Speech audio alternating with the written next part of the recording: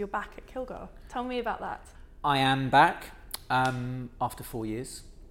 The company was rebought. They have some new owners. And about 5 or 6 months ago, they approached me and they said, look, how about coming back? And, well, their exact words were, started what you finished, which kind of appealed to me. It sounded good. It was a modest way. So we talked about it for a while. And, yeah, I've come back as freelance creative director. But you must have felt like you'd never really let go of Kilgar in some way. Did you always feel like there was a little bit of you left in there, like you wanted to sort of finish what you'd started, as you said before? I can't get that fashion DNA out of my bones. It spans back to my childhood and all my family being involved in fashion or artisanal work. So it never sort of goes away. It's kind of not my choice. And people say that when they're involved in various industries or they follow things that their family have done before them. And you really can't help yourself. You just keep coming back. It's interesting you talk about your family, because we've talked a bit about the present, but I want to go back and talk about sort of your earliest memories of fashion. And you mentioned there that idea of clothes as communication. And were you quite aware of that as a young boy growing up, looking at people and sort of reading things about them based on how they presented themselves? Yeah, I mean, my earliest memory was walking down the King's Road with my parents, and it was mid to late 70s punk. And I was very young. And I was holding my mother's hand and my father's hand, and I had grey flannel trousers on, very much as I was wearing today, Italian chocolate suede loafers, a little cashmere v-neck. And I'd see these punks on the King's Road in this square where they'd all sit with brightly coloured tartan and hair. And I felt, it was fear. I felt fear. But the fear came from observing how they were dressed. So at a very early age, I understood communication through clothing, or the power of that communication through clothing. And I think that's what a lot of designers maybe subconsciously try to understand, or maybe they don't understand it, or maybe they do. I don't know. But that's how I felt it really clearly at a young age. And I thought you can communicate some kind of feeling, some people want to call it energy, through how you're dressed. And that obviously makes sense through uniform and how people portray themselves. And maybe that's what led me to Savile Row, ultimately, because of the power or the energy connection. Maybe, I don't know. I'm still thinking about it. What was the point, though, where the idea of a career in fashion entered your consciousness? Was it when you were still at school? Were you a boy? It still hasn't, Lou. I don't know if I've ever done fashion, per se. I don't know what I think I do, actually, because it's creation and it's ideas, and sometimes it manifests itself in the clothing. Well, the clothing part as a designer these days and for the last 15 years has been such a small part of it, because you're building the layers of the brand. Well, that's how I see design. I see everything. So it's the photography, it's the stationery, it's the graphics, it's the context, it's colour. It's not just the actual physical clothing. Yeah. It's a large part of it, but it's not the essential part of it. That's why I never became a tailor. So I'm a designer, kind of full stop. I understand the discipline and I learnt the discipline and the craft, but I didn't focus on that, because what I've observed over the years is that you can be one of two people in these creative sectors.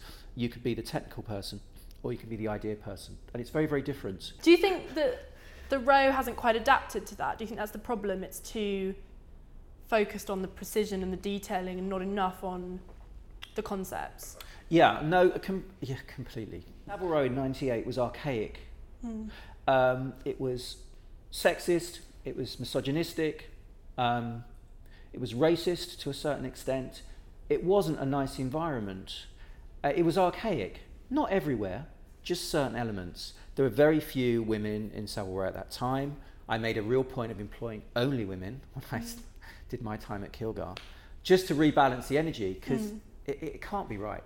That can't be right.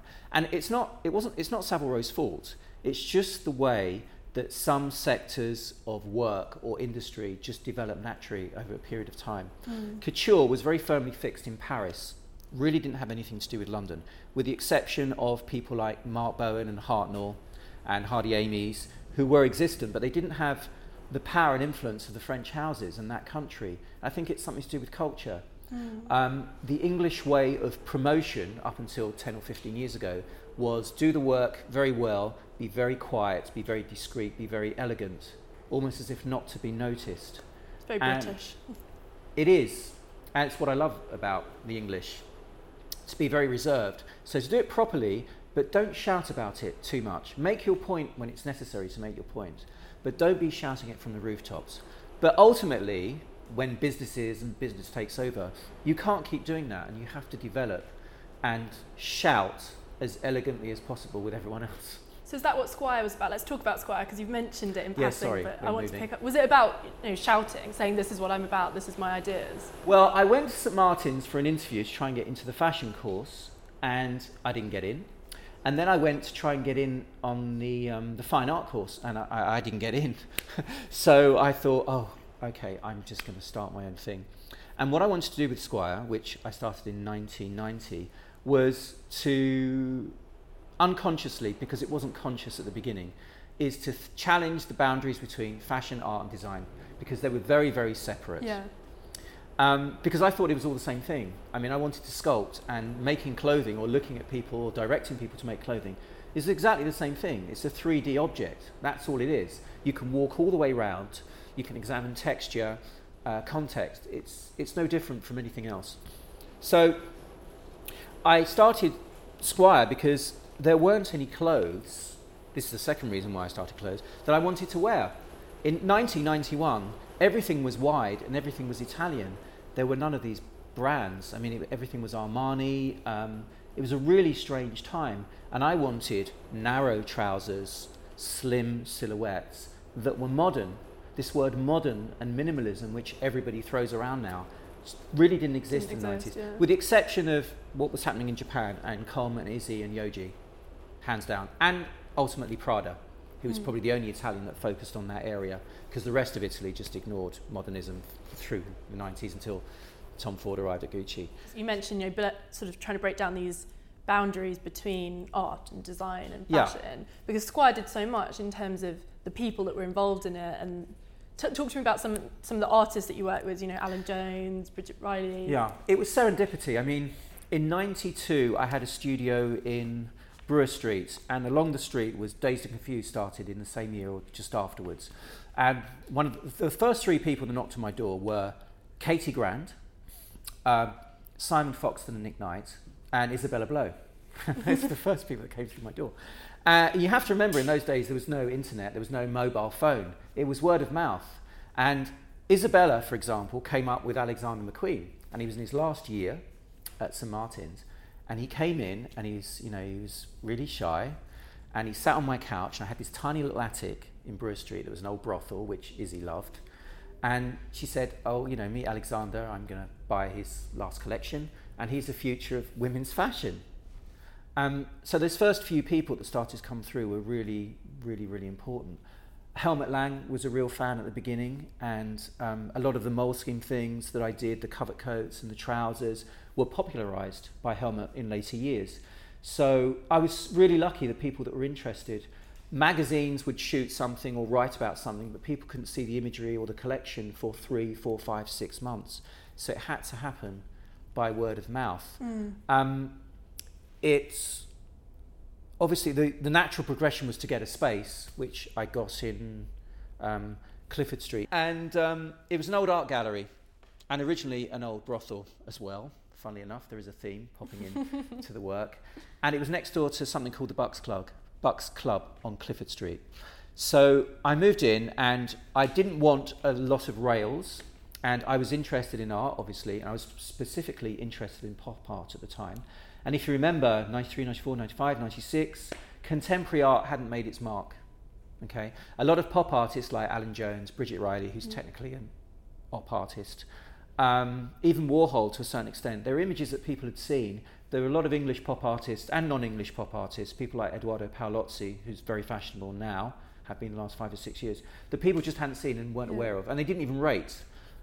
So I wanted to have a space that was part art gallery and part design gallery. So the clothing would sit in the centre, and the art, and to a certain extent furniture, would be on the outside. And this was before places like Dover Street Market and Colette, I think, was shortly afterwards, and Ten Corso Como was about the same time. So it was the development of this new spirit of aesthetic where you're mixing a lot of disciplines and saying it's okay.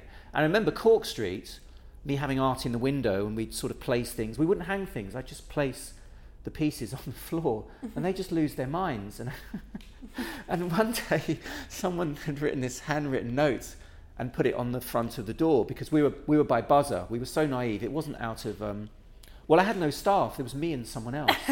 So you had to have a buzzer on the door, otherwise people would come in and just steal everything. And they wrote this note on the door, and the note, have I still got it? No, I haven't got it. It says, "You're not in Artland, and God knows there's not enough fashion in there," or something like that. Really rude on the door. And I took it down. It really upset me, but I thought, okay, well, are we hitting a nerve, or am I doing something progressive, or am I just upsetting people? I think I've sort of been the same for 20 years. Do you like the fashion industry today? Let me answer that in a different way. I only have a couple of friends that are in the fashion industry. Very few fashion designers. From Squire days, I'd have a lot of other designers coming to buy my clothes. And that, of course, that is fantastic.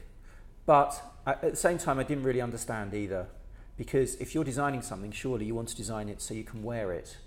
And if you're doing the best version, then why are you looking for something different from somebody else? I've never bought anyone else's suit. I can't imagine going to do it because I've got an idea of how I want to do it myself. I don't mean that in a negative way. It's just, I think, if you're designing, if you're progressing, you've got a specific idea of what you want to wear and how you want to be seen and how those things should look. So you almost have to have a very narrow vision of what you want to do. And again, Lou, speaking to someone yesterday, I've never been one of these designers, if that's the term that I am these days or before, that wanted the world to see, wanted as many people as possible to see what I was doing. I wanted a few people to see it. I wanted my peers or people that I respected to see the work. And that was always my first focus. So to send a lot of communication out so everyone can see what you're doing, I thought was just too much ego. And I still do think that way. But I think it should be more select. Challenge me on it. Well, to me, that's slightly at odds, I think, with how people would see what you did on the Row, which was, I hate the term accessible, and I don't think what you did was in any way accessible, but there was definitely a desire to remove some of those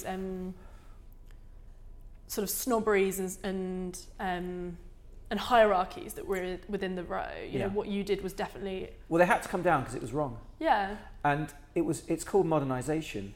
What people don't want to happen with the craft of Savile Row, and I'm at the forefront of that because I've been doing it for 20 years, is that the quality of bespoke or the craft to change.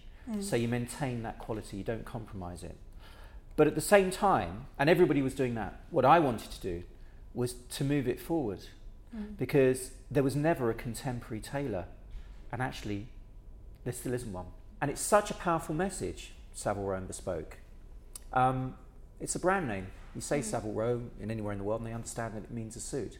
But it just hadn't moved forward for such a long time. And I just felt that was wrong. Talk to me about that modern design aesthetic. I know it's very hard to vocalise something so visual, but so don't make try. Me. Give it a go. Oh gosh. It's the sort of clarity of feeling that you get in the pit of your stomach when you see something and you don't want to change anything. So is it purity? It is purity, yeah. You create something, doesn't matter what it is, and you think, that's correct, I don't want to change anything. Or you go to see another designer's work or another artist's pieces or collections, or it could be anything actually, and you think, that's exactly as it should be. And usually the second emotion after that is I want it, whereas where the commerce comes in, right? When you don't want to change anything. And that is a really pure, instinctive reaction to something that you've interacted with, an object of design or something that's been created. So I'll talk about the creation process just a little bit for me, because that's important. So when you're working on something, and it doesn't matter what, if you're doing a letter or a photograph or piece of clothing, the limited amount of people that you work with, that's the most special time. You're completely in the moment, because no one else can interfere in what you're doing. So it's really, really pure. You must feel this when you're writing. You're writing something, you know what you want to write, no one's editing, no one's going over afterwards. So that first part of the process, whether you're doing it by yourself or with someone else or 2 or 3 people, is really, really pure and it feels fantastic. That's why creative people do what they do for that part of the process. After the design has been manufactured or made as a piece of clothing, I just let go or whatever, and it goes, and I don't mind where it goes or what people do with it, because I don't have a connection to it anymore after that. 30,000 people can see what you're doing or can read an interview in a magazine about what you've said, but when you read it yourself, the interaction that you have with that piece is completely different. So you only feel something when you're creating it or when you see it again. Sorry, creating is a really big word. When you're working on it, that action and those feelings are really interesting. It's those feelings that keep you going, and it's why people design, I feel. It's interesting because it doesn't seem to me that you want people to respond to it as if it's modern. It feels like you want them to respond to it as if it's right. So it is about making people feel comfortable. That's a really perceptive and fantastic thing to say, Liv. Thank you. Should we just end it there?